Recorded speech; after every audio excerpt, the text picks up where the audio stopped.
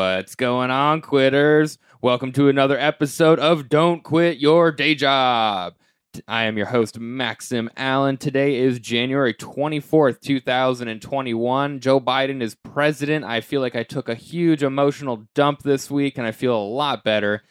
In today's episode, we have this is my first episode where I have two guests simultaneously, because sometimes people's projects are not always solo projects. So this is going to be interesting to see how this goes. But today I have a couple of young comedian whippersnappers with me, a couple of grasshoppers. I got Jack Holmesley and Matthew Kuntzman. Fuck, I should have asked your last name before this. I was like, okay, like 2 hours ago, I was like, okay, ask him his last name, because I know I've seen it, but I forgot it, and I want to make sure I pronounce it right. And then I just totally forgot that before we started. It's Cutson. Cutson. Okay. Yeah. Cool. That's good to know. Well, welcome. Thank you guys for coming on. I'm glad to have you. Glad to be here. Thank you. Thank you so much for having us. So you guys do what we talked about is called character comedy, right? Yeah. Okay. So can you guys give us a little bit of background on what this is? Yeah, for sure. I mean, we like to call it character comedy. Sometimes it borders like really on the line of just being sketch comedy, essentially. Yeah. But yeah, basically we'll just like write a character and then like a comedic monologue, put together a costume and perform. Yeah. We do them at like open mic places, comedy venues where people are mostly just doing stand up. Yeah. Because it's pretty much like stand up, but in character, in costume. Yeah. Yeah.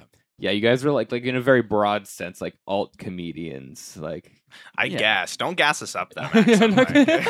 No, you don't get any credit. Okay. So where can listeners, they enjoy this episode, where can they find you guys? You got any plugs? Let's start with you, Jack. Yeah, for sure. Like, I mean, we like recently made like a joint Instagram to just like put all of our kind of creations there. So at Matt and Jack Comedy. Okay. So that's you got it, of any course. solo plugs? I guess my Instagram, yeah, at jack.holmesley. Okay. Give me a follow. Maddie? Yeah. At Maddie_Cuts. Okay. Cool. Which is KUTZ. Nice. Easy enough. All right. Yeah, I got the K and the Z right. I just didn't know what was around there.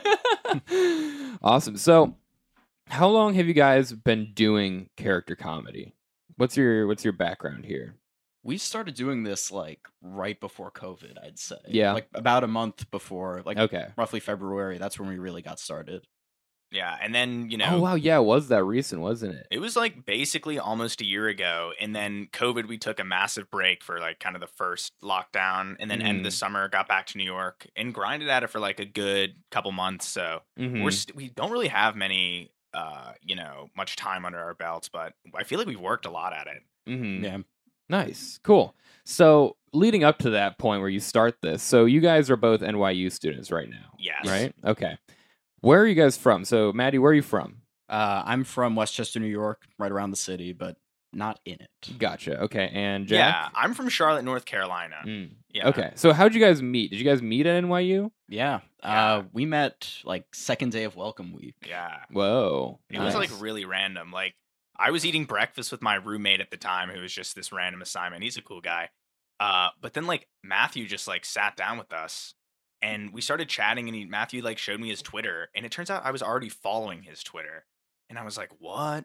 And it turns out that Matthew and my really good friend from home went to like the same film camp together. And so, they knew each other through there. And my buddy showed me Matthew's Twitter, and, I'm a huge fan. Nice. Why'd you approach him? It was welcome week. I figured this is the time to be making friends with people. And I'm like, all right, who can I sit down next to? Who seems approachable? I'm like, these guys will do fine. Totally. I'm sure. I guess. That week, that like first 2 weeks of college was hilarious to me, because it was like being 5 years old again. It was like, do you want to be my friend? What's your major? Like literally, my friends, like we became friends with this kid because we were at a bus stop and we were joking around, and this kid like 10 feet from us was laughing at our jokes, and we just started talking to him and became like good friends with him. It's like, it's too easy. It's too easy out there. Yeah, and then it immediately goes back to being just the hardest thing ever to make new friends. Yeah, but yeah. for 1 week, everyone is desperately trying. There was my roommate made so many new friends in that 2 weeks, and he had them all over a lot that I was like, I cannot wait till we never talk to these people again. Like, let's shave it down, trim the fat here. Stick to exactly. the basics.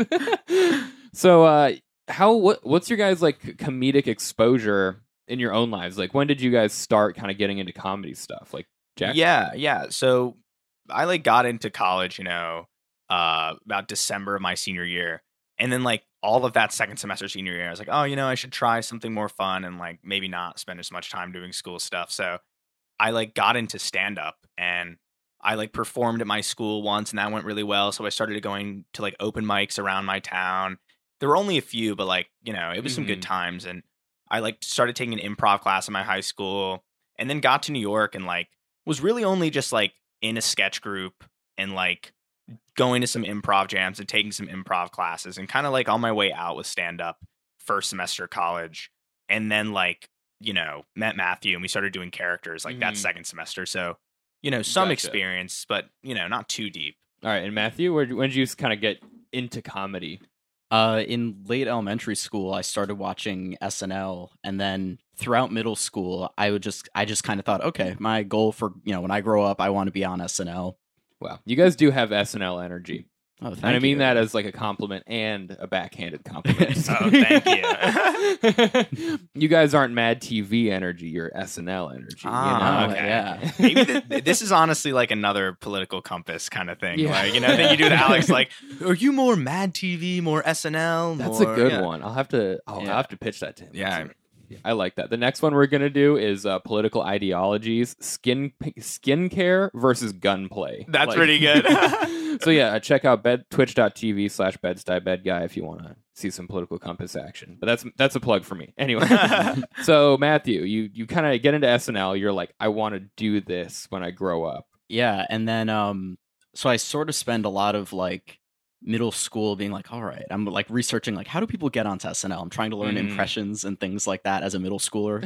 All the ones I tried Before to learn your voice then is developed. Yeah, so like now I can't do any of the ones I was really trying to do then. Yeah. And then in freshman year of high school, I made friends with someone who also wanted to be a comedian, and we went into the city at like New York Comedy Club. Oh boy. To do like an open mic, like midday. Mm-hmm. I feel like it was some like a Saturday. It was like a 3 state p.m. holiday or something, so no one was there. It was us and like 3 other comedians.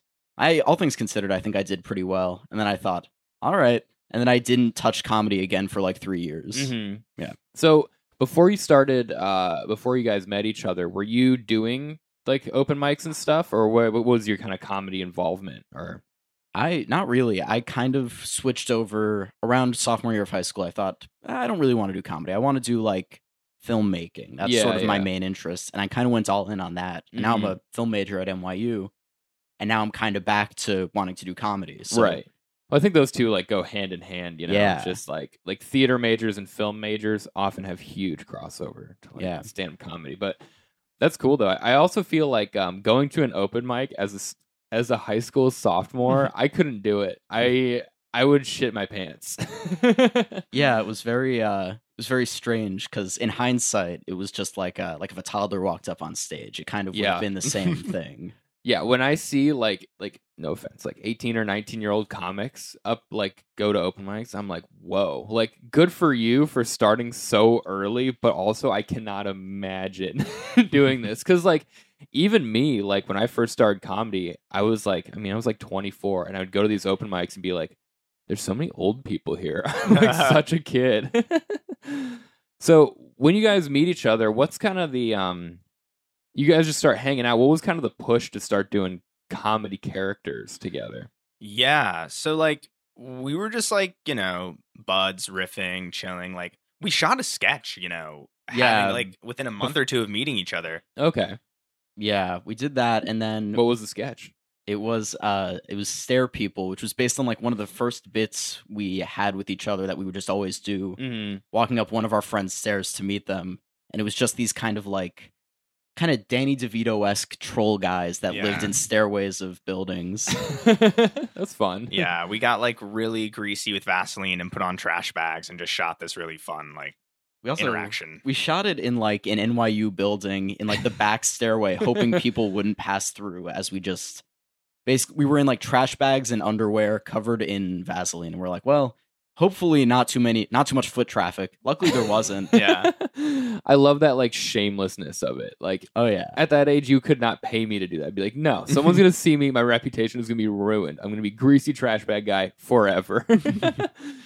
So you shoot a sketch and then it kind of develops into doing characters, or is there like a huge like time window there? I think there's a time window. It was like winter break of our freshman year.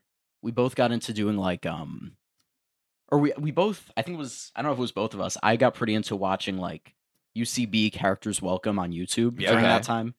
And like Eric Ferrer, I think that's how his name is pronounced. He was kind of a big early inspiration of just like, he's just monologuing as a character. Mm-hmm. Yeah. And his stuff is like so involved and like really intense and like high concept. And so we were like, dang, we should really try doing characters. Like we wrote a sketch.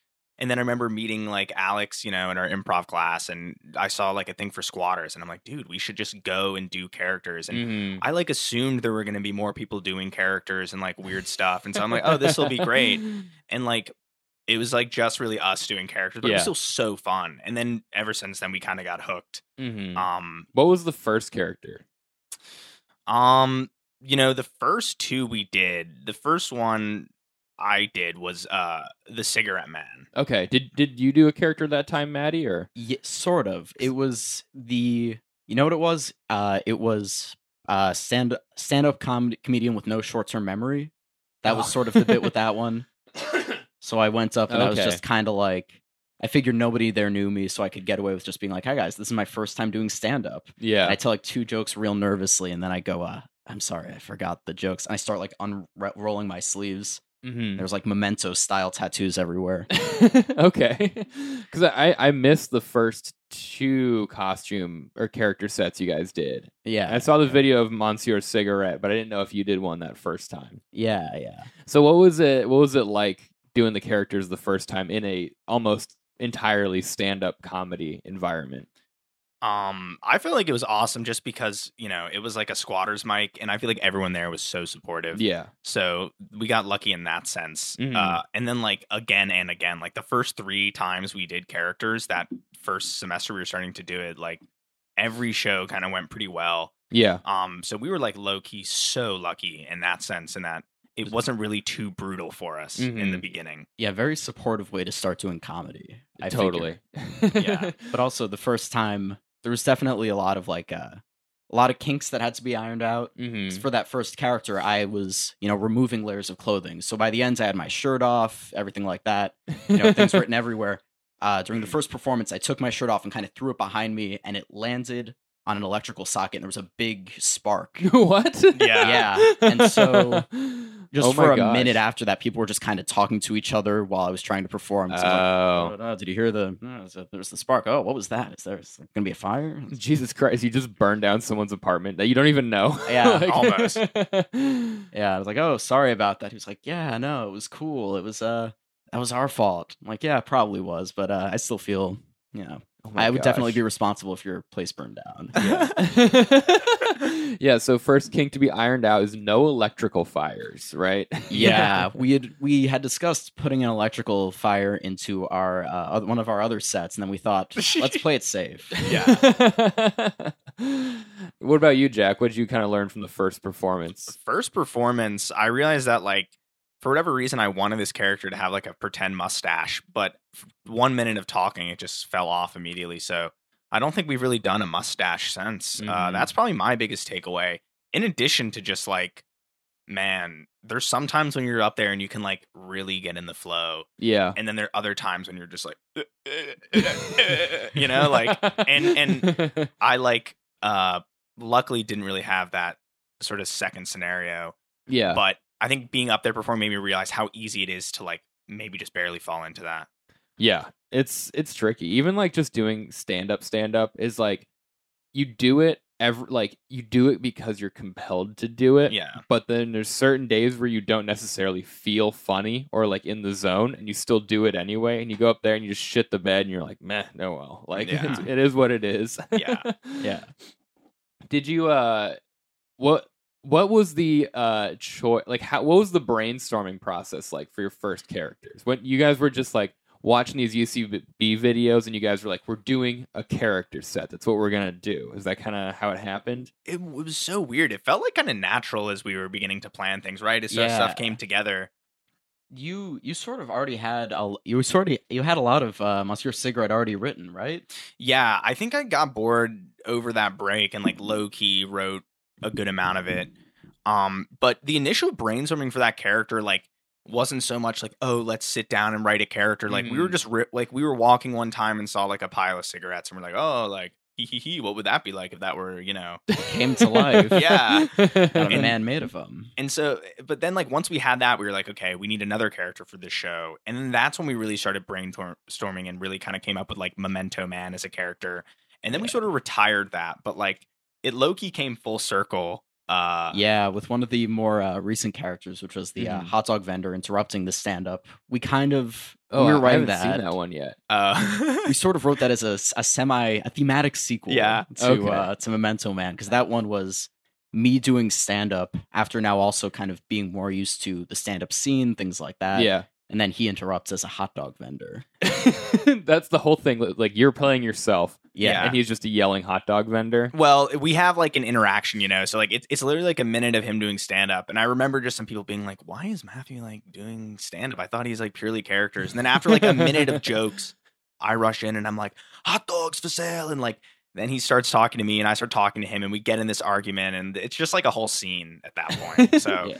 That's amazing. I really like that, and I like the foreskin and foreskin hunter bit because I like the crossover between audience and performer. Even though you guys are performing, it feels like when you're coming to see stand-up comedy, you're watching something happen just on stage.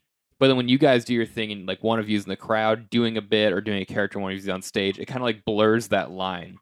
Especially if people don't know what's about to happen. It's like like the first time if you see like the foreskin hunter, it's like, okay, here's a foreskin making penis jokes. Here's the next guy making foreskin hunting jokes. And it's like, oh wait, they play off each other mid set, which I think is so cool. It's so fun. Oh, thank you. So how many times have you done the hot dog stand guy? 2-3 times. Yeah, probably 2 or 3 times. Really like only one good time at like an actual like solid mic that was like not just like there was some audience there. We did like we did one mic, and we also did one of Zach's rooftop shows. Okay, yeah, but that was a fun one. That was our first time trying it, and that was like very windy day. Jack's costume was kind of flying everywhere. Yeah, it was like beginning to get cold. End of October. Like, oh yeah, it was rough on that roof, but it was still so fun, and I thought it went really well. Like, definitely a fun time. It was. I remember during that specific performance, it was the level of windiness where there were just tears streaking right out of my eyes the whole time. And it's like there were lines that we sort of saved it, but there were lines that we kind of mixed up as we were performing it for the first time. It's like they're gonna think I'm crying because I messed up. Oh my god, that would be embarrassing. Yeah, so funny. It's like, oh, I'm sorry, guys, I messed up. Oh god. And also like. So low stakes too. Yeah. Nobody look at me. And like since we need so much prep because there's like costumes involved, usually we'll like talk to the host and be like, hey, can you like maybe let us know maybe one before we're about to go up? And so, Zach, I think this was that anyway. So Zach was just like, y'all are up in 2 people. And so we're just standing there getting the costumes ready. And then the host is like, up next, Matthew Cutson. And so Matthew's like, oh my God, like we're going right now. So Matthew runs up, starts doing his stand-up. Like I hastily put on all the crap and get it together because like I have like a whole I have like a hot dog tray that I'm carrying and like hot dog and like pinstripe. We also had a Tupperware filled with actual hot dogs for us to put in there because part of the performance is him eating them while trying to sell them. Oh, okay. So like we needed real hot dogs in that thing. Oh wow. It's like, all right, that's in a separate Tupperware. So while I'm performing for only like 1 minute, Jack needs to get the whole costume on, get the hot dogs out of there, throw them in the thing, get right up there. Yo, hot dogs. Who wants a hot dog? Yeah. Wow. Go right in. See that, like, honestly, when I like see you guys perform at a mic or a show or whatever, I feel like the moment before you guys perform where you're getting costumes on also gives me anxiety because I just know the prep you guys have to do. And I'm like, oh, if they're next and now they're getting their stuff on, but what if the comedian on stage is like, I'll give my time back to the room, and then you guys are just caught with literally your pants down. Yeah, Like, yeah. I feel like that's something like that has happened before. I'm pretty sure. Definitely. There have been many times where we have to like low key just somehow finesse it due to like misunderstandings gone with time. wrong. Yeah. There was one of these performances we did in Central Park, I know. mhm. I think it was maybe our first show we got onto. And it was Foreskin versus Foreskin Hunter. So Yeah. he's going up, and while he's up, I'm trying to change.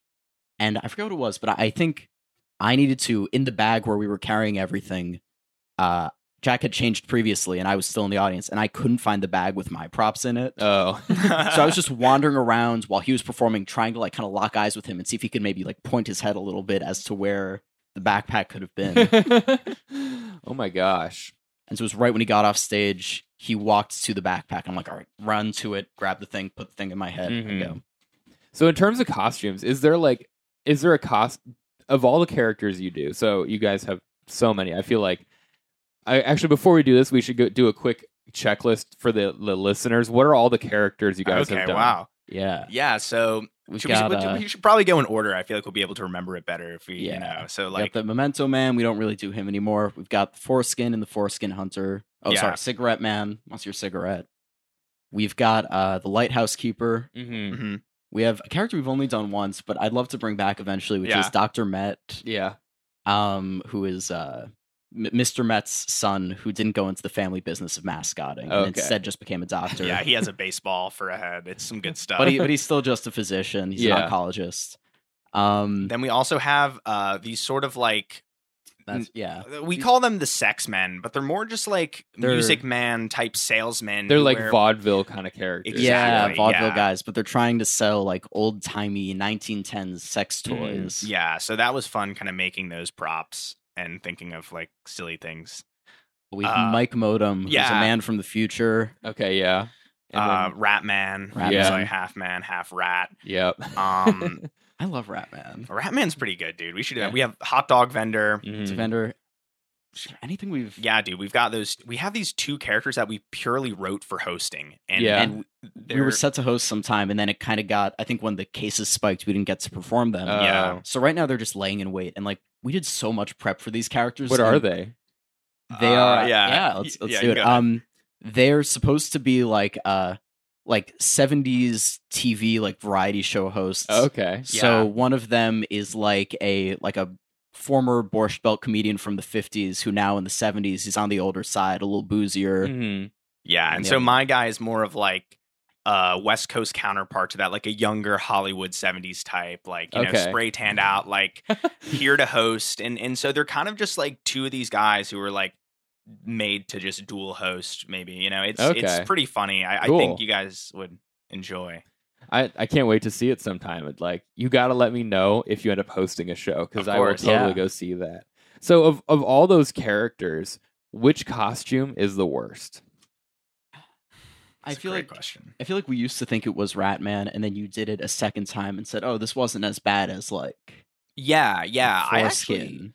I think, well, when you say worse, do you mean just like quality wise or like getting Okay. on and annoying to like carry around? And We'll like, do categories then. Okay. Okay. First Yeah. category is like most put on time, like most prep time. Oh, wow. I feel like it's the Foreskin costume, right? Because we designed it to be kind of like that. That was our first time really making a costume. That's not true. Monsieur Cigarette was, but my first time really contributing because he kind of made the Monsieur Yeah. Cigarette costume solo.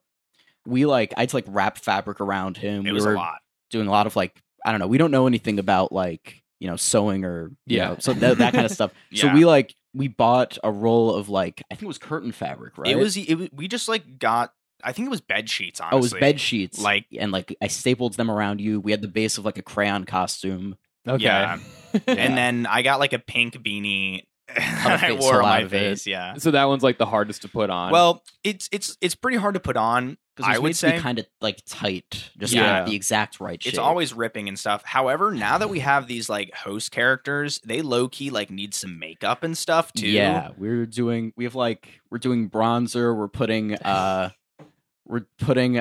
was it baby powder in our hair to gray it up a bit. Oh my God. Yeah, there's a lot more prep. But I mean, at least if you're hosting a show, you're not preparing in the 5 minutes before you go up. So. Yeah. But so I imagine that won't be as difficult. Yeah. And I feel like part of, this entire process is like after each time we, perform in a costume, there usually is some like wear and tear low key. Yeah. And we have to like kind of be keeping with it and like repairing. And so that's like a whole other factor that goes into it as well. I feel like the one we're always repairing the most is Mike Modem. Yeah. That was also our most cheaply thrown together costume. Because it's just like a bunch of circuit boards and like a sport coat, right? It's an overcoat with just like 4 wires attached to it and like a taped on calculator on the arm. Okay. and like glasses with this like laser pointer taped to it. Yeah. And so that's just constant repair. Partially because I think we bought the jacket for the sole purpose of this costume. And I don't know. I was like, oh, I don't want to glue things to this jacket. It's too nice. Yeah. But I only used it. I think we're at the point now. Like we should just glue things onto it. Like I'm never going to use this jacket for anything else. Yeah. But I was like, all right, we'll tape it on. And everything's just falling off every single performance we have to this thing. Yeah.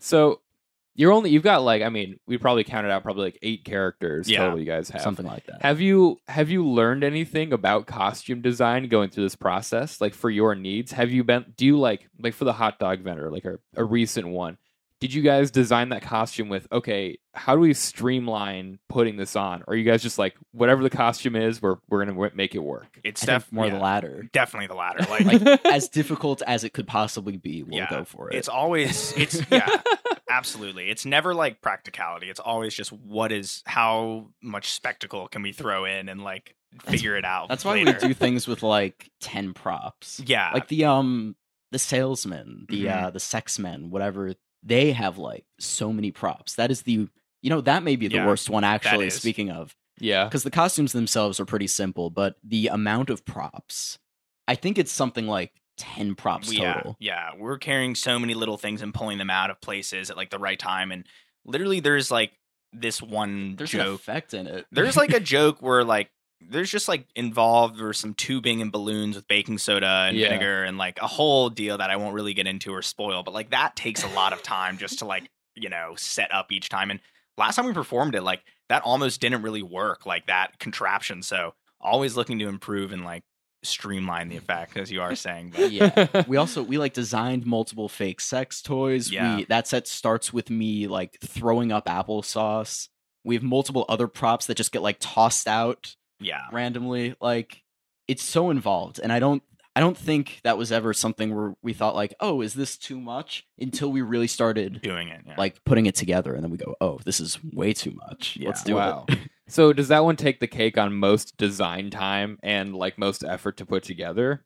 I'd say that, and also design time. I have to mention Dr. Met. Okay. Yeah. Because that we bought a beach ball and paper machéed it and then painted it. And I don't think either of us have much arts and crafts experience before that. Mm-hmm. So I was very like, all right, we're going to do this. That's pretty cool. Yeah. I think also going back to what you were saying earlier about learning about the costumes and stuff, like one thing I've totally learned is that hot glue will just work with anything, basically. Like if glue you can just figure it out, honestly. Have you watched RuPaul's Drag Race? Anytime they're like in a pinch to design something, they're like, just hot glue everything.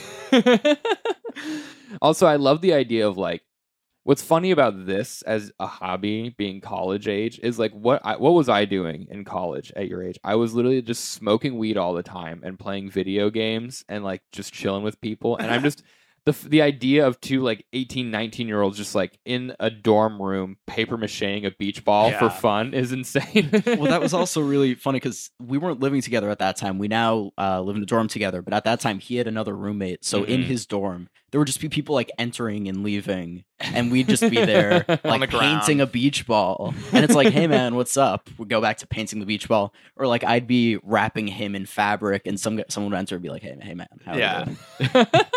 And I like at that time I also lived like right next to like the lounge sort of in my dorm. So like Yeah. often we would just be like going in and out of there to like grab whatever supplies or like water and stuff and like low-key be in like semi-costume at that point, just going out and like it was just so hectic. Like we were just so chaotic at that time. Like now that we have kind of like our own space, it's like much easier to just like contain all the madness. Yeah. That reminds me of, we were referring to that at the time as localized chaos. Yeah, that's we would localize the chaos to Jack's dorm room and the lounge right next door, and we'd localize it all right there. And the people there had to feel the wrath of it, but no one else in the world had to. We would just be like laughing our asses off at something really dumb, and then people would be like, "Can you keep it down? Like, we're trying to watch the Oscars right now. This is like this is like an event in the dorm." I'm like, "Bro, like, come on." Well, that Oscars thing was also, they were trying to watch the Oscars, and we were like just kind of quietly on the laptop. I think at that time we were designing the YouTube channel that we now use to post all of our stuff. Mm-hmm. We were just kind of quietly working in the background. They're like, excuse me, we're trying to watch the Oscars. It's like everyone here is being way louder than us. Not necessary. Also, watching the Oscars is like such an empty thing. Who gives a shit? Like you can just have it on with just subtitles and you're getting the same experience. Like you're not like shh. But Eminem's performing. Yeah, right. Yeah. I need to find out who wins now and not tomorrow on Twitter. Yeah. People were excited for Bong Joon-ho. I guess I get it. Yeah, that makes sense. That was pretty hype. Yeah, you got to remember this is like an NYU dorm, so everyone there is like, "Oh my god, which independent film is going to take it this year? Like, who's going to be like the whatever?" Like, and that's us as well. So yeah, we just do that in the privacy of our own homes. Yeah. I would never let someone in real life know that I care about film. Exactly. It's very embarrassing. I know, dude. No signs of weakness. Dude, it's super cringe. Being into art is like super cringe. Exactly, yeah.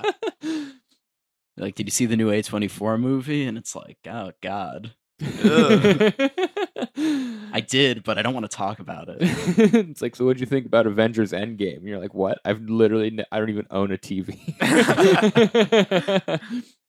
So do you guys perform ever at NYU with your characters?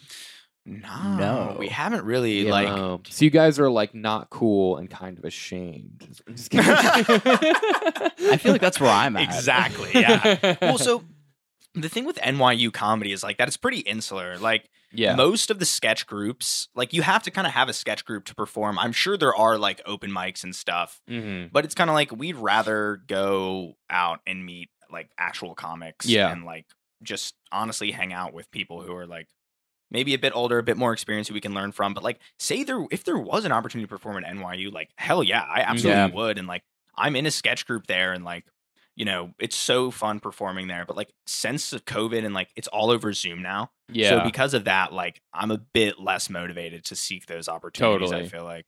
How do you guys meet people in NYU comedy and like that are only in that NYU comedy world often? Yeah, of course. Yeah. So what's kind of the differences between like an isolated college comedy scene versus like the greater New York City comedy scene? Oh, I would just say like the thing is I feel like a lot of the college writers and performers are really good. Like they're low key pretty solid if I'm being honest. Yeah. However, like they'll only really perform at these opportunities where it's like a college. It's like once a month. Yeah, exactly. So there's definitely like a different level of like how you treat it. Yeah. In terms of like the sort of time you're putting in. I feel like people who are like, you know, at these mics in New York City are like more inclined to actually be grinding at it and really be serious, like taking it more seriously. But there definitely are like similar levels of quality in terms of like decent comedy, I would say, among, you know, NYU and outside. I think the grinding thing is definitely something you learn as you kind of get more into like the scene. And like before I started comedy, like I had done like stand up like once in college, just like a fluke, whatever. And like I would meet people who would try it or like do improv once and just never really try it again. But like once you get into the comedy scene, it was like yesterday. Okay, it was like 20 degrees yesterday in my backyard at my mic. people left early because they were going to another mic in Harlem, which is like a Yeah. 50-minute train ride from here. And then they were going to go to another mic in Queens. And I'm like, it is winter. And Yeah. you guys are going to 3 outdoor mics on a Saturday. Chill. Like, we can wait till it warms up again. Yeah. But I do low key what I've been feeling so hard since like COVID and the cold and everything is Mhm. like, I'm sure I bet like so many comedians feel this way. It's just like whenever I'm not like working on it, part of me is just like, you should be working on it. You know what I Yeah. mean? Yeah. Like there's always this part of me that's just like, you're slacking off right now. Like, why don't you like work a little bit harder?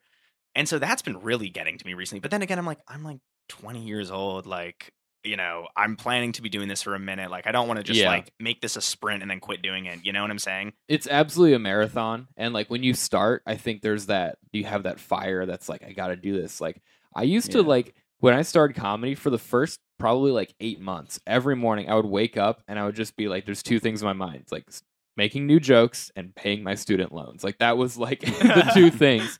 And then after a while, when I kind of got here in like to New York City and started doing it more and being more involved in the scene, I kind of, it's not like it's taken a back seat, but the process is just more drawn out Yeah. and chill, where it's like, okay, there's some times that I need to give myself a break and sometimes I need to dive into it more because, like, I don't know, getting COVID twice, being in 2-week isolation twice is not a good environment to write jokes. It's Yeah. just depressing. Yeah. And then like winter, it's like all these things where I'm like, lately I'm like, okay, if I write a new joke this month, that's going to be awesome. But like, Facts. Yeah. but like when spring starts Oh, and we can get back out to the rooftops Hell and yeah. outside, I can't wait for that. Yeah. it's going to be amazing. yeah. So what is your guys like so I know like before you were mostly performing at Squatters Mike for like kind of like the private kind of friends audience Yeah. type thing.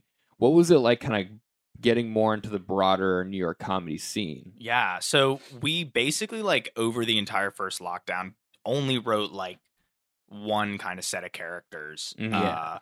I mean, I was back home and, you know, so was Matthew. So we kind of came back starting this previous semester thinking like we want to get more involved and like kind Mhm. of branch Yeah. out and do more mics and stuff. So we come back and we did y'all's Wobbly Ladder the first time we Yeah. came back and like basically just bombed. And we're like, now we want to keep doing more and more. Like, Yeah. like it was just like We yeah. need to get this one right. Yeah. It was the same thing with it was the sex toy salesman. Yeah. We got up there and we had like, you know, a million props and we were like, all right, we're prepared, we're ready. And we got up and go, and then that Oh no. Oh no. Yeah, And you know, since then we were like, we need to be able to like hold our own at these stand-up mics Mhm. and like Here actually it's be tougher, you know. Yeah. But because I kind of presented a challenge, like I felt so on board to kind of tackle it. And, like, Yeah. yeah, it was a good time. I feel like just really starting to like get our feet even more wet because before this semester, we only really performed 3 times in the span of Mhm. like 2 months maybe, and then like the first week we were back, we already performed more than like 3 times. So Nice. it was like Yeah. a kind of what This we needed. exponential Yeah. increase. That's awesome. So what are the specific challenges with getting more into like the stand-up scene that you have with like your performance? Yeah. Yeah. The challenges of getting more into the stand-up scene, I guess, like I imagine to some extent I that's a tough one. I feel like maybe being taken kind of seriously by certain people within the scene, because there are definitely, I feel like people have been pretty nice to us, but there are Yeah. definitely times where we'll see other comedians kind of side-eye us or just be Yeah. like, what are they doing? And like You know, Mhm. you have to put on a costume. Like, Yeah. I can make people laugh just by speaking. yeah. There's definitely that sense of like, why do you guys need all this bullshit? Like, you should just be able to go up there, tell some jokes, make some people laugh. Be yourself. And like, like I part of me gets that, right? But at the Yeah. same time, I'm like, we're not trying to do that. it's Like, a different skill. It's like Yeah. it's a whole other thing. And like, we did this one mic, like, and like, we did the foreskin thing, and there were people who were like, oh, what is this? Like, improv, they yes anding, like, what are they doing? Like, what Yeah. is this? Like, That was our one New Jersey mic we went to. It was very funny. yeah, we took the PATH train, and it was, fucking alternative comedy over here. yeah, like, what is this bullshit? Like, but it was still really fun going. Like, I had a fun time, and like, Yeah. but I also think even though that is sort of like one thing that's taken to getting used to. I do feel like everyone's been pretty supportive most of the part. Like, it hasn't been that big of a deal, at least I felt like, except for a few instances. One thing though, I feel like I've had to kind of learn to adapt to is like carrying all the shit with us and then getting ready before, like, sort of what we were talking about earlier, like those things I feel like we still like need to get better at and really streamline. Yeah, especially because there are some mics where they just pick names out of a hat. Yep. There's no, Yeah, they can't tell us one in advance because we don't know. So we have to like, maybe get the costume kind of already on. we went to this, and you know what? Another thing I would definitely say is kind of tricky is like, because with stand up, it's like you're either performing 3, 5, 7 minutes. A lot of times, like our characters, like we write them to be exactly 5 minutes roughly. Sometimes they go a little over. Yeah. And so, like, you know, we try to write them to be about 5 minutes. So this one time we show up to this mic, it's pretty far, like in Brooklyn from where at least we were living in Manhattan. So like we get there and they're like, you know, this is like, you only have 3 minutes to perform. And so I'm like, okay, I have this entire 5-minute character. What do I need to cut out? What can I cut out in my mind right now as I'm about to go on? And like, it ended up being fine, but like, I don't know. It like stuff like that is a bit tricky where you have to really adapt on something that requires a lot of planning. Yeah. Wow. I didn't think about that one. Like that would be like tough, I think. Like, especially because when you're doing these characters, there's kind of a narrative arc to your monologue. So choosing what to cut is like, it's more like cutting a scene from like a play than cutting a few jokes from a set. Right. Yeah. Wow. Have you guys thought about writing like a couple like 2.5-minute characters or something? I don't know if we discussed that. I don't know. I mean, that kind of sounds like a great idea. Like, I've always been a fan of like sketches that are just like one page or like a single beat and then it's over. Because I think that's so funny. Like, if we were to just have like maybe like a 1-beat character that's like a really crazy, ridiculous costume just for 1 second, that could be really funny. Like, because I think in my mind, because what you guys do is like obviously like super scripted. Like you're not doing improv crowd work or off top of your head jokes. You're just going by the script. But I think there is merit to like being in person and practicing performing in front of a crowd. Like that's the big like grind thing, is like putting yourself in front of people and getting your performance tight and being comfortable and stuff. So like if you had some like 2.5-minute characters, then you could just be like, okay, if this mic is shorter, maybe it's like something easy too. Like, okay, this one is literally just a hat and like a beard or something stupid. And then you can just like, okay, I can do the 2.5 minutes, work on this tight thing, but also get that practice with just being in front of people. Yeah. I totally agree. I feel like it kind of got to the point by, you know, the beginning of this winter break, like when the second wave hit, when we kind of like stopped doing mics, like we were performing where like we were kind of doing the same characters over and over just to like obviously like, you know, get better. But like I've kind of found myself getting kind of tired of the ones that I was performing. Yeah, there was definite fatigue.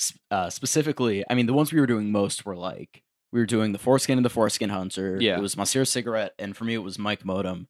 And I just, like, I feel like now maybe I'd like it more, but at a point I just hated Mike Modem. Like, I didn't want to get close to that jacket. You're like John Wick. You got your Mike Modem costume, but like buried in your garage under concrete. Just break it open with a hammer.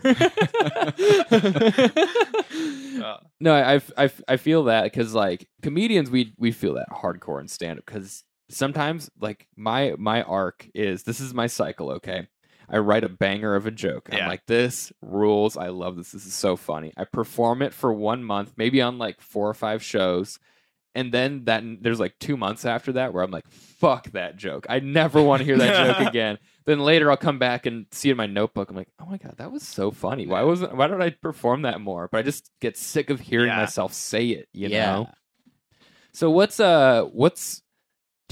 how many characters are you guys working on right now? Do you have any new characters you're like boiling up? Or yeah, we have a few kind of in the chamber that we're working on a little bit. We have like, I could say probably 2 sets of 2-person characters that we have like concepts that we've been kicking around for a long time that we know we really want to do next. Nice. Can you share them, or do you want to keep it on the DL? What do you think? I mean, I think we should share the VR one because it's not even written yet. It's only like a premise right now. It's a premise, but it's one we've been really excited about. Yeah. And the premise is that I go onto the stage in like like a virtual reality suit, you know. Okay. Maybe like a mocap suit type thing. Yeah. Some sort of, you know, helmet over the eyes. Yeah. You know, little balls all over me, whatever. And I'm, you know, setting up a video game. I start playing, and then Jack enters as like some sort of fantasy character, and we do synchronized movements through playing the video game. Yeah. And it's kind of like a role-playing game where I would be like some sort of like either like a creature or like a knight or something, and maybe Some sort of knight or like an elf. and Matthew will be like kind of controlling the character, and I'll be identical He'll to his have the props, and I'm kind of holding them in the Okay. air. Yeah. Interesting. So it's like a VR Type sketch. Yeah. And also that would have like a new twist that we've never had to prep for before, which is choreography. We'd Yeah, have to like right. choreograph that whole thing. Especially if one of you has a VR thing on Yeah. your head. Yeah. And, like maybe you can't see. Yeah, yeah. That'd be cool. That'd be fun. Because I feel like you guys in your humor, like, there's no physical choreography. Yeah, very. There's Yeah. like yeah. like your physical choreography is like pulling a thing out. Yeah, Or, yeah. like- Yeah, it's or more like- about yeah. props than actual movement. Right. That would be cool. I'd like to see that. See what you guys come up with. Yeah. Yeah, it's one we've been very excited about. Like that comes up in conversation more Pretty frequently. than a lot of other things. So do you guys, what's your writing process like? Do you guys just like have like some days that you're like, this is our writing time, or do you just kind of spur of the moment, like talk about ideas? Or I feel like the week of will be like, what time in the next week do you want to write? And it's like, oh, well, Tuesday afternoon works for me. Yeah. And then Tuesday afternoon, it's like, great, let's get started. And we just kind of get down to it. I feel like we throw out a few ideas, and then we just get right into like shaping it. Mm-hmm. Yeah. And Okay. between the two of us, I think it happens pretty fast, like the development of what we're ultimately going to do with the character. For the most part, I mean, there are some that were like very hellish to write. But Yeah. What were the hardest ones to write? Mike Modem. That's Yeah. right. Well, because like Mike Modem. So I feel like I when you hate come Mike up, Modem. This episode is like it's funny because this episode is discussing something that's like a universe of itself in live Yeah, performance. So yeah. it's like for listeners, you're gonna have to come to New York City and you're gonna have to go to a bunch of these shows For you and to figure ever out- understand what the heck Mike Modem is. I mean, we could kind of break down a little bit of what goes on a little more in Mike Yeah. Modem, I guess, before we get into that. Okay, which yeah. is he's supposed to be he's a mix of like, I think originally he was more based on like Rick Deckard from Blade Runner. Okay. And then over time, he kind of just became Terminator. yeah, But he's generally supposed to be kind of like a parody of like, I guess mostly 80s, but just kind of like sci-fi protagonists, you know, some sort of grizzled man from Mhm. a terrible future. Yeah. And Yeah. that's sort of where it started. And as we were writing it, we got so kind of like tired of it. Like, we have no clue where this is going, what the funny thing is going to be, why Right. he's coming back in particular. Because we'd written all these details like about the future he comes from. We had no clue why he was coming to the past. Right. And that was like the biggest roadblock we've ever hit in writing. Yeah. And it was partially because, A premise with no punchline, Yeah. basically. yeah, it was because of that. And also, usually when we are writing a character, it's like we're writing it right when we come up with the idea and we're very excited about it. Yeah. But this was a character we'd come up with months before, and then there was a show we wanted to do later that week, and it's like, we're Mhm. writing this for this. Yeah. But we're not excited about it at this moment. yeah. Gotcha. So we just ran out of steam so fast while writing that. Mhm. Interesting. So what'd you do to kind of overcome the obstacles? Did you just do Mike Modem for a month straight just until you figured it out? Well, I mean, by the end of like the second time writing it, we were able to kind of overcome Yeah, that. And by we the got second it. session, we just came up with the ending, but it like took the longest Yeah, out it of any just- of our characters to write. Yeah. what was do you guys have a character that was just like the cleanest, like straight front to start to finish, just no problem? What would you say? I'm not sure. That's why I'm looking to you. a I little know. bit for this. I don't. I honestly am not sure. Well, I mean, there's definitely yeah. things that there are characters that have been really, really fun to write. Yeah. Oh, I know. I can think of one, and Yeah. that's the hot dog vendor. Yeah, that one was that was like over 2 sessions, but it was still such a clean shoot. Like, Yeah. I also think because that one, has 2 characters, it was more conversational. We could literally like converse and improvise, and it would like end up on the page. As I to like, gotcha. if it's just like a monologue, you're just trying to spit out words. Right. yeah. But that also, maybe that wasn't the easiest to write, but it was definitely one of the most fun to write. Yeah. Like, I think some of the hardest I've laughed while writing was during writing the hot dog vendor. I mean, I can think of the specific line. It's that one. It's maybe just my favorite thing we've written. One of them for sure. There's just this one part where I bite into my own arm and scream like "ouch!" and for whatever reason that was it's so stupid and so cartoonish, and I feel like maybe this is true for us that both of our like first loves were cartoons and like that kind of humor. Yeah, it like shows so much in the stuff we're doing now. Like totally, it's so silly. So do you guys have characters that are like your like personal, like this is my baby, like this is my favorite? That's a great. Yes. I mean, yeah, in a little bit, like low key. What's yours, Jack? I mean, so because I wrote Monsieur Cigarette like mostly solo for part of it. It was the first one I did. Like in that way, yeah. And also like that character's kind of been on a journey because like when I first did it, I wouldn't smoke real cigarettes because like it was indoors. But then with COVID and comedy outdoors, I'm like, if I'm not smoking real cigarettes as Monsieur Cigarette, like this is just fake. Like I also need to... for the listeners, Jack doesn't smoke cigarettes in real life. It's just for the character. Just for the character. Just for the character.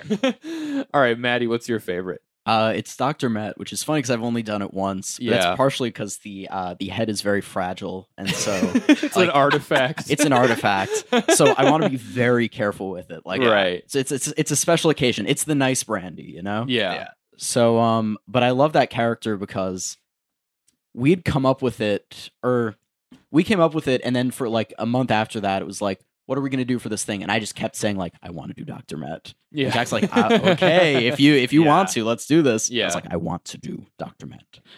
I was so sure of myself that was like the only character I wanted to do for the next thing was Dr. Met. And so he was like, all right, let's do this, I guess. Yeah. Well, and the night you did Dr. Met, like that was the most magical send off into quarantine ever. Dude. That was literally like the night. That was like COVID Eve, basically. Yeah, exactly. And for COVID, holy cow, like basically a massive party. Yeah, it was. It was so much fun. The ultimate super spreader. Yeah. And for like the listeners, basically what it was a friend of one of our friends let us have this open mic / show in her apartment. But we performed in her bedroom, which is this like cute pink decorated bedroom, and we were performing to a packed room of people next door that like had like French doors to an empty room. So it's just like it was so cool and so tight, and there were so many people there. I hosted that whole show, and I was literally standing in the corner of this tiny ass bedroom for the whole show, just like bringing up people. It was like 2.5 hours or something. It was a long, blast. Yeah, it was amazing. And then also there was a full birthday party happening like in the living room next door. Yeah. Full birthday. Like we had to close the doors to the bedroom after a while because it was just like the first several comedians that went up. As an audience member, I basically couldn't hear them. Wow, I had no idea. I was in the other side of the rooms. So we were getting worried before, or at least I was. I was like, people aren't going to be able to hear us. Like, we do enough moving around as it is. Jack did the lighthouse keeper that day, and like he didn't even use the mic. I don't think. No. Did you? Yeah, I think. I mean, I didn't. But it's nice because there's some characters we have where we're like screaming, And so like that's I'm like, oh, who even lighthouse needs the mic? keeper's a screamer. Hot dog guy's a screamer. Foreskin's like shouting in a way. Like it's like a very loud poem. He's kind of a carnival barker. Yeah. That was the first night I saw you guys after like missing the first two just by like pure fluke. And it was like, fuck, I want to see these guys. And like Dr. Met, I was like, I really, like the first one I saw. So you come out with this baseball head. And I was like, this is amazing. I don't get some of the references here, but this is incredible. And then the lighthouse keeper, like that is probably my favorite, low key. Because I love when you're like talking about how angry the sea is or whatever, and the sea comes up and like taunts him and blows water on him and stuff. Like just the 2-person aspect where one person is just in a blue morph suit as the sea is hilarious to me. I feel like even though like we say we do like mostly characters, a lot of our stuff is low key. Also, just like we'll bring in the other one of us to be like a minor role in one of it. Like we try to like not. We're not trying to like, because even I mentioned like I'm taking this UCB sketch class or whatever. Yeah, like, dude, there's so many rules. You know what I'm saying? Like, it's so like strict, and like we're not trying to like hold ourselves to those always. I think that was a tough thing with me and improv. Was I was like, okay, guys, we're gonna play pretend, and it's gonna be fucking hilarious, but also there's rules. Yeah. You can't do any of these things, okay? Yeah. It's playing Dungeons and Dragons, but on the stage. Yeah, It's exactly. like you can do whatever you want, but also you have to do this. Yeah. Yeah. And I mean, some of their rules are like, it makes sense why they have Mhm. them. Like the yes and is like, yeah, that's a great rule to follow. Yeah. But sometimes it's like when they're like, don't go for the easy laugh. I'm like, who the fuck are you to tell me to not go for the easy laugh? What if I Yeah. want to make the dick joke that I know is going to Yeah, crush? yeah. Like, come on. I don't care if it's out of character. Yeah. So Jack, we met in UCB Yeah, 101, yeah. Improv 101. What other so you're in sketch writing right now. Yeah. Have you done any other of the courses? I mean, I've done I did 1 and 2 of improv, and I'm Okay. in the second sketch one right now. Gotcha. And then Maddie, have you done any of the UCB classes or any No. improv or sketch writing classes outside of that? No, not really. As like a child, because I've been so involved in theater my whole life, except for recently. This is kind of the equivalent. Like doing characters is the theater that I'm doing now. Like as a child, I took an improv class at like the local JCC. Okay. Nice. That was my Gotcha. introduction to like, yes, and you say. Yeah. So you kind of formulate the characters, and then Jack spends all the money and comes back with the research. He's like, "Here's the notes I have." Okay. Exactly. Yeah. Yeah. So what have you taking like the UCB classes, like the improv and the sketch? Have you been able to take what you've learned from there and put it back into your characters? Like, do you have specific moments where you're like, "Oh, this is something we're missing"? Or Honestly, I mean, it's more just like, oh my god, like what we've been doing in some cases like has like names to it and is like actually a thing. Like Yeah. second, third beats, like, the way sketches are written and like, The I guess game. like, I can see how this is like sort of a game in a way, Yeah. or like Right. this is basically just like a Yeah, sketch. and like Yeah. the way we utilize runners, things like that. Like, Exactly. I'm sure. I mean, I don't take the class, but like I'm sure it applies. Very Yeah, directly. totally. But Mhm. I also think what the classes like also really provide is like it's made me write a lot more than I would be otherwise, and I think that's what's low key gonna help totally, a lot. writing is the tough one. Yeah, There's Yeah. like Lee is always getting on my case, like you need to write more, Yeah. and I'm like, I will go on stage and talk about a premise until it's funny, and then when it's funny, then I'll write it down. Yeah. Okay, I don't just write. I don't just do this. It's not homework for me. yeah, Starts in the abstract. Yeah. Exactly. Everybody's different, but like every great stand-up comedian is like, you got to write a bunch. You got to Mhm. write a bunch, and I'm like, eventually I'll kick into gear where I Yeah. can proactively write, but for Mhm. the most part, it's not happening. yeah. So Yeah. so like when you guys are writing these things, like what kind of comes first? Do you guys think of storyline first and then kind of write the punches in later, or do you kind of have like some punches in mind with like a premise and then you kind of back write the story? Like what kind of order do you go in? Yeah, I think usually once we have a premise, it usually comes with like when we came up with the premise, we came up with a few jokes, and that's sort of like, Gotcha. okay, that's like a fun starting point. Yeah. We know we want to do, maybe this and this, and even if those jokes don't make it into the final character, we'll be like, okay, that's a starting point, and then from there we'll start to kind of shape it out, and that's where the storyline comes about. We try to insert jokes and find a way to keep it consistently funny with the Yeah. storyline, which was hard, especially. I mean, I keep thinking about Mike Modem because that was You're like traumatized. Yeah. by it. traumatized. This one character that I've done so often, like I feel like if someone sees me doing it, it's like, oh, he loves doing this. Like, no, this is my worst enemy. This is my like, this is Dark Matthew. So Dark Matthew. It's like your hair shirt. It's like your punishment to yourself. Yeah. One thing that surprised me when I saw a Ratman and Mike Modem is I was surprised they weren't competing to kill each other, or like Mike Modem wasn't hunting down. Gotcha. The That they Ratman. weren't connected. Yeah. Yeah. I feel I like guess we set that up with the foreskin, right? Yeah, I feel like because the foreskin thing, both characters relate to each other. Same with the hot dog vendor, and like there are also times though when like the characters will be completely different and not relate, and we just in addition to it just being fun to like write one-off characters, it's also just like good to keep the audience on their toes. Like it Yeah. doesn't always have to connect. It doesn't, because Right. then that way when we do a thing where it's like Matthew goes up to do some stand up and then the hot dog vendor comes, and it's even more of like a bigger wow. Gotcha. Yeah. Yeah. Because if it's always connected, then it takes away the surprise of when the connection happens. Correct, That makes yeah. sense. Yeah, and that's also why we want to try and like find different ways to connect them. So Mhm. we do one where one of us goes up and then another goes up. Seems like it'll be something different. Then it's connected. Versus then another time we would do one where one of us goes up and then one cuts the other one off. Yeah.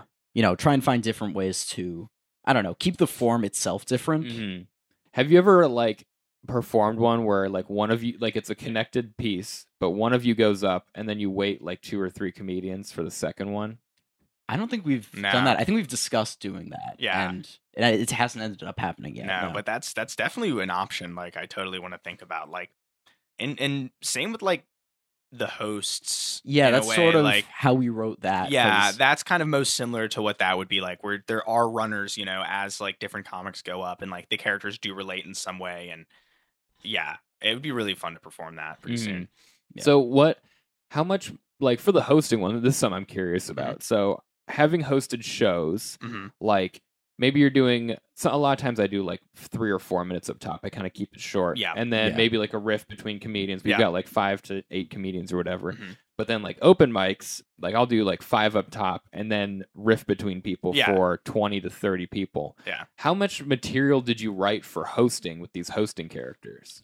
We wrote about like roughly 3 minutes for the opener, and then like, because the structure of it is that I'm kind of the first host, like the opening host. He's the second one, so it's like 3 minutes up top for me, that character, and then when I'm like, all right, giving the mic over to the host for the second half, and it's him, and then he gets like I think like 2 minutes, maybe like a minute and a half, like not even. Yeah, not it was too something long. like 90 seconds, and just then to kind of. And then we do have some ideas like for like riffing in between and stuff. And there is also there are like some props that these characters have, which also make it pretty funny too. So it would be like a combination of, it would just be some improv, low key. That would be some like probably the most improvising we've done with characters. But like you have a good idea of what the characters are. So of course, yeah. They're very like they're such specific they're show dudes. Like busy. they're very like a type of dude. Do you have like room in your like time up top to do like housekeeping announcements for whatever show you're at? I mean, there would be room to add that. Like that could low-key be kind of something to something to think about there. Because one thing I've noticed is for our open mic, like we have like housekeeping announcements, and sometimes like I host the mic, but sometimes Lee will go up first and say the housekeeping stuff. Yeah, and she gets a laugh from it because it's just kind of like our rules are ridiculous. Like you don't heckle the neighbors if you see the neighbor. Close the door. We have cats. And then the third one is like, if you break anything, let us know, because someone broke our toilet seat the first time we had the mic here and didn't tell us. We never found out who did it. No way. And it's become this like reoccurring thing where it's like all we're doing is like these like ground rules for the mic, and we still get a laugh from it. And I'm like, so this can be comedy too? Yeah, that's crazy. Comedy everywhere. Yeah. And there were, I mean, the toilet seat thing was so stupid, but it always gets a laugh. And there's like, whenever new people come to the mic, I'm like, yeah, someone broke our toilet seat once. They're always like, what? It's like, yeah, it happens. Yeah, I don't know. And it sucked. So I think it would be fun. I would probably let you guys, I'll have to talk to Lee about it, but I would totally let you guys try to host one of our open mics just to get practice in for those characters. Thank you. Yeah. Because I think one thing about hosting is it's so different than just doing the performance comedy. Yeah. And it's like the stamina involved is totally different. Like when you got, if you are wearing bronzer and baby powder in your hair for 1 5-minute shot and you get to take it off, you're good. But if you're spending 90 minutes in whatever makeup you've put on, it's terrible. Yeah. I mean, we like, even kind of, I mean, that's something we talked about in designing these characters. Like, they're pretty comfortable outfits. Like, we even like put them on fully and like hung out in the outfits for a bit, just having a good time. Like it's honestly pretty chill. Like, I remember like when we go and perform anyway, like it's not like we change out of the costume immediately. Like we'll sometimes be in the costumes, but for the most part, we chill in them just to kind of like, so it's not immediately like right out of costume. That kind of like, try and have like a normal, like, okay, now we're going to watch the other comics. We're going to, Yeah.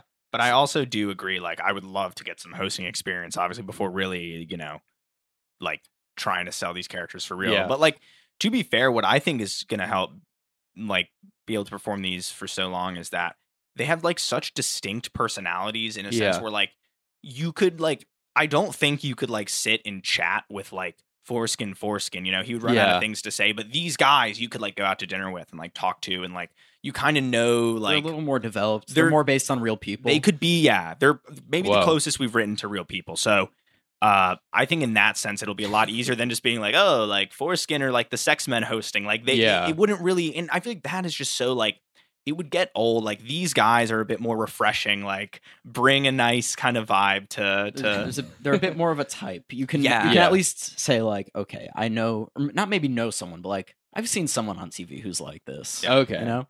Wow. I'm like, maybe we'll have this like scary arc of you guys love these characters, you get into it, start hosting shows, and then we can't get you out of character. Like, Jack, Maddie, you need to wake up. We become the characters. Yeah.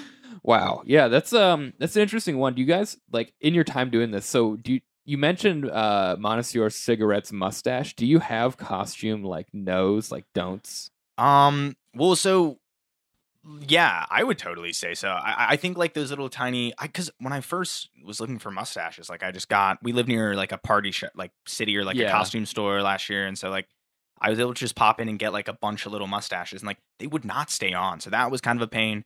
I also feel like wigs in general, like you don't really need them. Like fuck wigs. Yeah, like, we haven't done anything with wigs. Yeah, I feel like it's come up in conversation, and every time we decide like let's not do wigs. Yeah, like wigs are a bit rough. Also, like don't just buy like a costume and have that be the costume. You know what I mean? Right. Like, yeah, I think we decided that pretty early on. Like with well, first with Monsieur Cigarette, we're like, this is not going to be. We're not going to buy a store bought like cigarette costume. Let's like cover morph suit and cigarettes, and then like. With the foreskin costume, like they're like you can get a penis costume, but how funny would that be compared to like if you had like a homemade foreskin costume? It just feels a little more homegrown.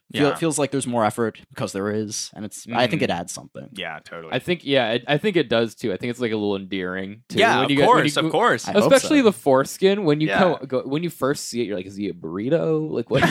What is he? And then you get up there and it's like, oh, this is funny. Like the kind of like part of the shoddiness is like hilarious. Of course. Or like the lighthouse keeper. Yeah, like with the beard. Like the beard is so fake. Yeah, of course. Yeah. It's just ridiculous. Yeah. So. And like I agree about the wigs, honestly. Mm-hmm. I did for 2 years of Halloween, I was Jesus and I had like a long wig. And then I went as Tommy Wiseau the next year. Yeah. And so I spray painted the wig black. And then after that I was like, I'm never doing this again. It's just I spend the whole day just like itching and like getting it out of your like it sucks. Also, I mean, we're dudes. It's not like we know how to properly maintain like a wig. Like it's not something we're trained in. Yeah. Oh, a toupee maybe, I'm thinking. Yeah. I don't know how that would fit over a full enough head of hair. It would be funny if you wore a bald cap with a toupee on top of that. I feel like I've definitely approached the idea. Of course, before. We were that was something we had previously discussed, which is I wouldn't want to do this now, but like a few years down the line, still doing this kind of thing, maybe in an environment where it's a little more like where it feels worth it to commit a little more. Mm-hmm. I would definitely like want to do a character where like I roll up to the place and I'm maybe wearing a hat, whatever, and then for the character I pull off the hat and reveal I like shaved a receding hairline into my hair just for that night. Just for that performance, for whatever the character is. Oh my gosh, that would full send on that costume. Something like that. And then I would presumably, shave my head. But right now I'm enjoying having locks and I don't want to. That's fair. Don't go in right away. Not yet. It feels a little too early. Mm-hmm. Do you guys have any characters that you like planned that you ended up just scrapping that you were like, I don't know if this is achievable? Sorta, yeah. Kinda. I think there's one that comes to mind. Really? Which? It was there was one we discussed doing. What it was for we wanted to do a companion piece when we were writing Mike Modem. Okay. And we were like, what's something that maybe could be kind of slightly thematically similar, like maybe something with technology. And we were like, what about a character who is just like a living cryptocurrency? Oh, yeah. We kind of scrapped that. I mean, we scrapped that because it was just, we didn't have any jokes for it. It was just a basic idea. And then we couldn't come up with anything. And it's like, well, Jack already wrote this Ratman thing like the previous winter. Let's just kind of adapt that a little and use that. Also, like that is still like on a list in a Google Doc somewhere, right? Like we try to keep track of like most of the things we're coming up with and we look through, but like most of the time it's like, if there's a character that excites us, it sticks. We'll write it pretty shortly after we come up with it. That typically ends up being the best stuff, right? I think, at least, right? Like whatever is just most fun and most exciting to us at that time. But like also kind of like looking down the line, like Matthew describing like shaving his head and stuff. This semester I'm taking like a special effects makeup class at NYU. Oh boy. And they're sending me like this kit. So I'm like, maybe if I learn some insane like scarring skills and like weird makeup stuff. Yeah, we want to try to apply some like special effects. We could level up the production quality a bit. That would be super sick. Speaking of, I know there's one element for one of our performances in the future that we want to add, and we want to play with puppets. Oh yeah, dude. Puppets. Yeah, we want to play with puppets. Would be so sick, honestly. Like I love puppets. Dude. Yeah, it would be sick. Okay, so would you be a character playing a puppet, or would you just be doing a totally separate like puppet show type deal? It wouldn't be a ventriloquist act, but I'm thinking like some like more Muppet style puppets. Yeah. That kind of thing. We definitely have some ideas for what that would be. Yeah, we have some like loose premises where it would also be like the two of us and a puppet, like kind of doing like a thing as well. So it's like a trio at that point. Yeah. A few ideas. We got one of them. This isn't our most like one of the ones we're really thinking of for the puppet thing, but like one of the first puppet ideas we had was a Beastie Boys cover band, but we couldn't get a third person, so the third Beastie Boy is played by a puppet. Yeah. I like that. Yeah, that was like kind of one of the OG. That was one of the first puppet ideas. ideas, and now we have something like 5 different puppet ideas. Yeah, we also had like a puppet anthology thing where like maybe like there was this idea where like we would go to like a mic or a show, and then like the puppet would perform, and then like we would have a rivalry with him, and like then he would outshine us or something over like the course of 3 shows. There'd be like this arc, and then ultimately the puppet we'd go up, and the puppet would be in a costume playing a character. Yeah, like taking our shtick essentially. Like, so you design a rivalry with a puppet. Like, yeah. Oh yeah, that was like basically one. That's one idea. That is amazing. And the thing, what's funny about that to me is to pull that off, you have to have an audience that goes to the same thing 3 times in a row. So it almost would only work at an open mic. Yeah. It's like, this is so specific, but like the payoff would be so good. Yeah, that low key. You're right. That's like the only context that would really work. Because I would love to watch beef between 2 real comedians and a puppet. Yeah. Like, it's insane. Yeah. Oh my gosh. I was going to ask you what you guys had prepared for the future, what your plans were with it, but like I like that. Yeah. There's like that. That's one for sure.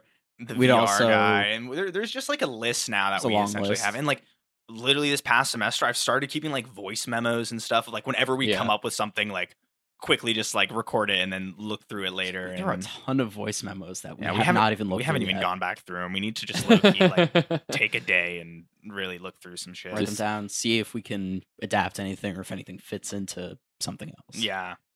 Wow. But it also the ideas are so like disjointed because it's not like every idea we have is like, this would be a great character. Like we were like just last night we were riffing and we took an audio recording and the idea was like a funny attribute for like a sitcom character. Like it's so it's not even a character. Like it's so not anything that we could use now. It's right. Like, this is for the bank. Yeah.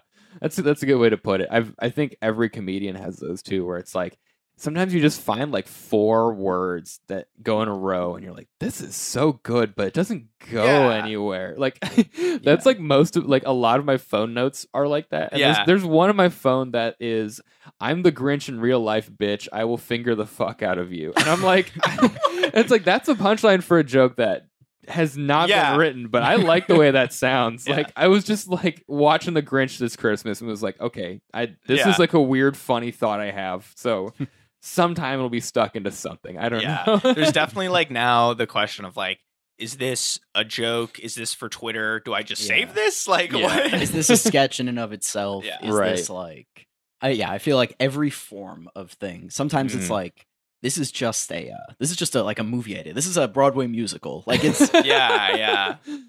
Wow. So let me ask you this. So all of what you've performed so far has been at open mics and like comedy shows. Mm-hmm. Yeah. Do you think your like your character thing, what you guys do you think that lives solely in live performance, or do you think you guys are going to break into like digital content at some point?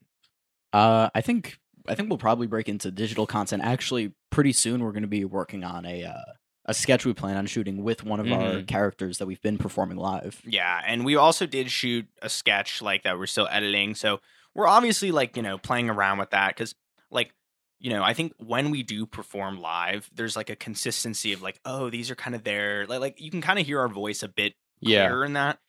But like from the sketches we've done so far, I feel like we're still trying to figure out what that like really looks like. Although like how our voice adapts to something. Exactly. Like that. Yeah. Although it is so fun to just like, shoot a sketch. So I don't know. We're just seeing what sticks at this point. But yeah, totally going to be doing some more digital stuff.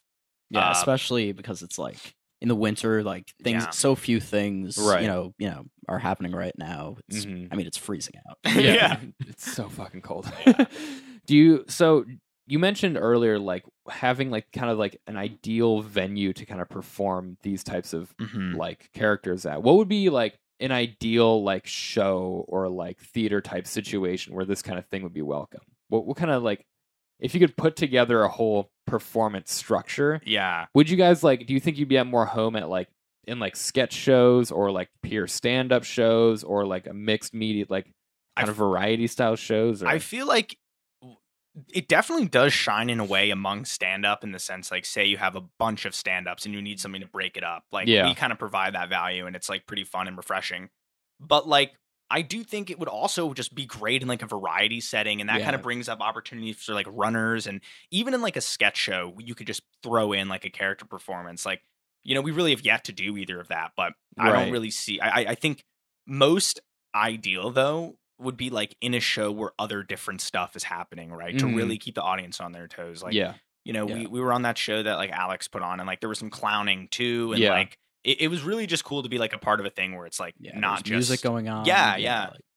Like, definitely something with a lot of variety. Something where I don't know, maybe like different kinds of like alt comedy, that kind of stuff. Where, where there's a certain level of like the form is kind of varying between the acts. Yeah, I find that like the Squatters mic for me is like perfect. Yeah. Like I like stand up heavy, but with music and additional things. Like it's kind of refreshing. Like, like if you're at a comedy show for like an hour and a half, sometimes you're like, by the end, you're like, all right, even though this is the headliner, I'm kind of over just comedy. Like, but like when you have that music or like you also, guys do like musical comedy people, like at those early Squatters. I guess shout out to Two Tree Hill because they're still super funny. They've been killing it. Yeah, Two Tree Hills. I love Two Tree Hill. I should try to get them on here at some point. Dude, seriously, they're amazing. Like their TikTok, I'm like, you guys just crush it. I know, like, it's so good. The concept is so clear, and they have such good chemistry, and they just make so much shit. They just started up that new web series. It's very funny. If you've seen oh shoot, I already forget what it's called, but it was very fun. Shout out to Two Tree Hill. Yeah, because it's like they made like it's like that new show they made where it's like they're in like a bedroom. Yeah, it's good. Yeah, so check out Two Tree Hill on Facebook or Instagram or TikTok. No one uses Facebook anymore. He's crazy. Facebook just owns it all. Check them out on Friendster. Yeah, exactly. You can download their music on LimeWire. Oh my god. So you mentioned that you were on a few shows this summer. What were the shows you were on outside of like the friend group shows, outside of Alex and Zach? Yeah, we were on like Training Day comedy, NYC is Dead. What else? I mean, it wasn't too many beyond I think that. Those were the big ones outside of like the stuff our friends were putting on. How'd you guys get connected to those ones? We just showed up to their mics. Okay. That was with NYC is Dead. We showed up to those mics. Yeah. Oh, and then Jared Waters saw us at that one we did. You're taking photos on Zach's rooftop or that was at one time. Jared saw us there, and so yeah. And we also ran into him at like another thing, and he's like, "Y'all should totally do." We ran into him at NYC is Dead. That's right. Yeah. So he's super cool. He's really nice. He's like a total king. I love Jared. Yeah. So that's cool. So you just had the like people like pick you out and be like, nice, okay. So that's good. How do the audience react to your performance of those shows that are very stand-up heavy? Yeah, I thought it went pretty well. Yeah, I think both shows it went pretty well. I'm trying to remember. I feel like a lot of the you know what? At NYC is Dead, there was that was an interesting one because that was the one where Jack went up as the foreskin. Yeah. And was that the one where you bombed? Okay, so yeah, so get this, like basically, you know, we go to their mic before, you know, even really knowing they had a show or whatever. And I did like literally 5 minutes of foreskin, like for five minutes. And then I went up to so I completely bomb. Completely bomb. Matthew goes up and he just knocks down all the pins I laid up. You know what I'm saying? And so afterwards they come up to us and like, yo, that's really cool. That's really different. Just like cut some of the foreskin stuff. And we're like, get it to be 5 minutes total. Yeah, get it to be like 5-7 minutes total. And so we're like, okay, great. And so, you know, it ended up going a lot better at the show. I mean, I still like basically bombed, but it was a minute of foreskin instead of 5. So yeah, Matthew still knocked down the pins, and then after us, like less is more skin. Yeah, exactly. Yeah, got a lot of skin in the game. Yeah. But like even after we performed, like Aton and Drexton like went up and were like, we saw these, like they kind of explained. They had to address it. They had to address it basically. It's a public service announcement. What you saw wasn't an accident. We meant to put them on the show. Yeah. Well, also that was them putting us on their show was basically the second time we met them. So we met them once, and then they put us on their show. And so on their little promotional thing they put on social media, we're labeled as the Foreskins. Yeah. Oh, yeah, I saw that. We were just like, it's like, all right. It's kind of a giveaway. Yeah. So sure. Okay, we're the Foreskins. Yeah. You guys should have shown up as like the Rat Man and exactly. Yeah. And Dark Maddie. Yeah. Yeah, my shadow form. Sure. Yeah, totally. That's cool though. I think it's like I was really stoked to see when you guys post those flyers. I'm like, fuck yeah, these guys are getting out there, getting on shows because it's just different. I don't know. Yeah. There's only one time I've ever seen someone do something to what you guys do, like in person in New York City, and I was at a Lantern open mic, and the guy was like pulling names, and he goes, "Okay," and then next up is gonna be a pair of pants. He's like, "Okay, a pair of pants is next, whatever."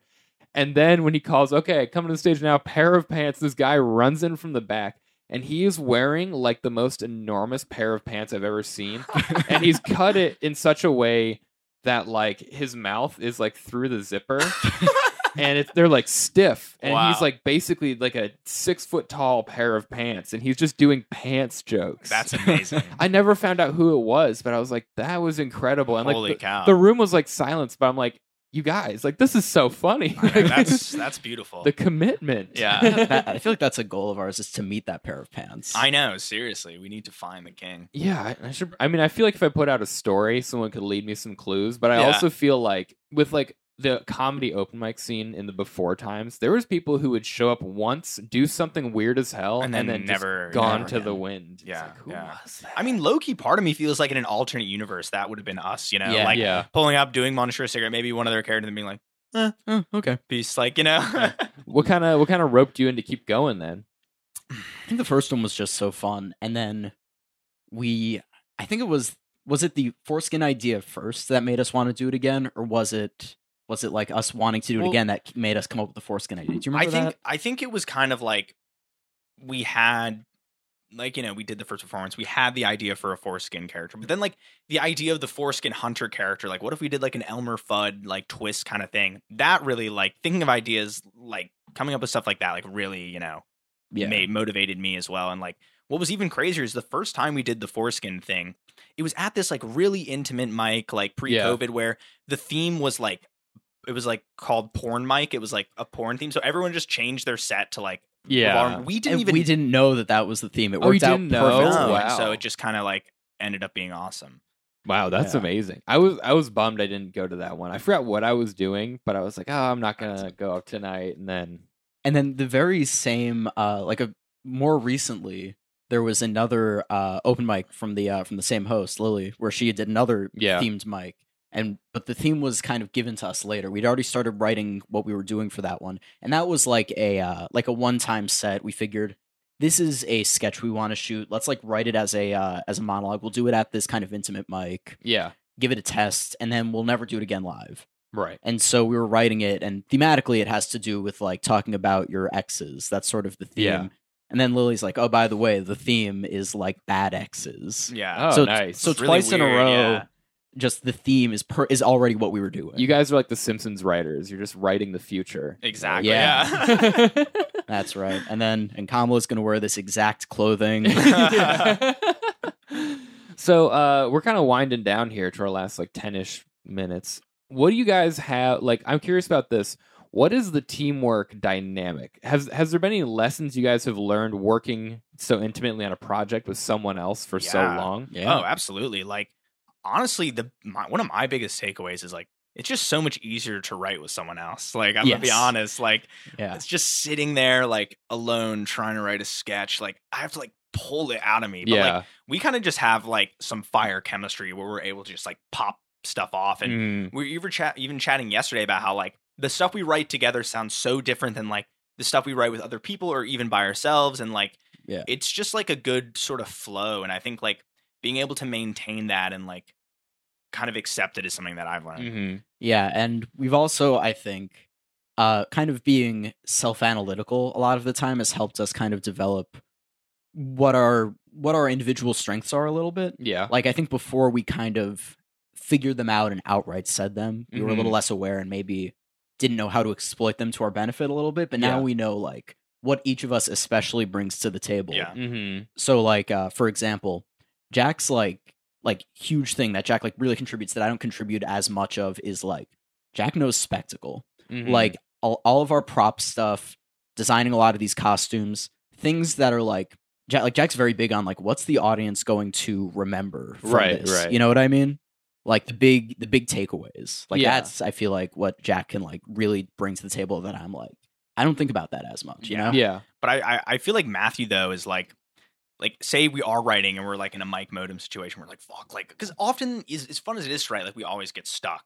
We get it's we pretty get stuck tricky somewhere to like, basically every time, even if it's sometimes very brief. Yeah, and Matthew was always able to like pull a funny line out of those moments and keep it going and like just keep the ball spinning. Because I could just sit there for hours and not write anything, but like Matthew is just so good at like on the fly, like here's the next line, here's where this is going, like just keep it moving, Nice, that's cool. That's like a good like thing. That's a good back and forth for sure. Yeah. Do you guys have any challenges that that like writing between the two of you? I feel like not really. The closest thing I can think of is I know I have a tendency to want to like I feel like for maybe a month or for a few weeks I'll get like one joke stuck in my head and it's like if we don't include that joke in the first thing we write since I come up with it, I'll kind of try to insert that joke everywhere. And it's like it'll never really like our first month of writing together we wrote like those first 3 sets of characters and it wasn't even intentional but I kept trying to like insert references to traveler's checks. To what? Like a traveler's check? Oh, like the object. Like the object traveler's checks. Like all 3 of those writing sessions where we wrote like pairs of characters, at some point each time I was like, and then maybe they pay with like a traveler's check. But there was another one more recently too. There was a more recent one. I don't remember it. I don't remember it either, but it was some obscure thing. Like I really wanted to. I think I just get a lot of things very stuck in my head. Yeah, and Jack has to kind of be like, let's hold back or let's not. Yeah, and it's always the right choice when Jack says not to. But I'm kind of like, well, but we could include it. We could maybe they pay for the. Maybe they use a traveler's check to get this and like move the story forward and I try to justify it. And it's like, no, we don't need to do that. Yeah. For me, I feel like probably one of my biggest faults is just like trying to throw in too much random silly spectacle. Yeah. Like sometimes it'll be like, we have so many props for like the vaudeville sex men guys. Like a lot of the times I'm like, and then there's like a hat on a hat on a hat on a hat. Like just like the next thing, like yada, like trying. But like, honestly, in a lot of these cases, it's like you were saying, like less is more skin. Like you want to have like just you just want to have maybe one great insane prop instead of trying to like have everything. Yeah. I'm trying to remember with Foreskin, I could swear, or maybe it was with the Lighthouse Keeper when we were first writing it. When you came up with like we like were working on it a bit and then you had a class later that day. So we're like, we'll meet back up later. You came back and you came up with like our big ending for the Lighthouse Keeper. And that was like, wow, that's, so glad you came up with that. And then I think the next day you came up with like another big thing. And it was like, all right, we were good. We were good with that last one. Yeah. We're like, let's hold back a little bit. Yeah, there. yeah. Double ending. Yeah.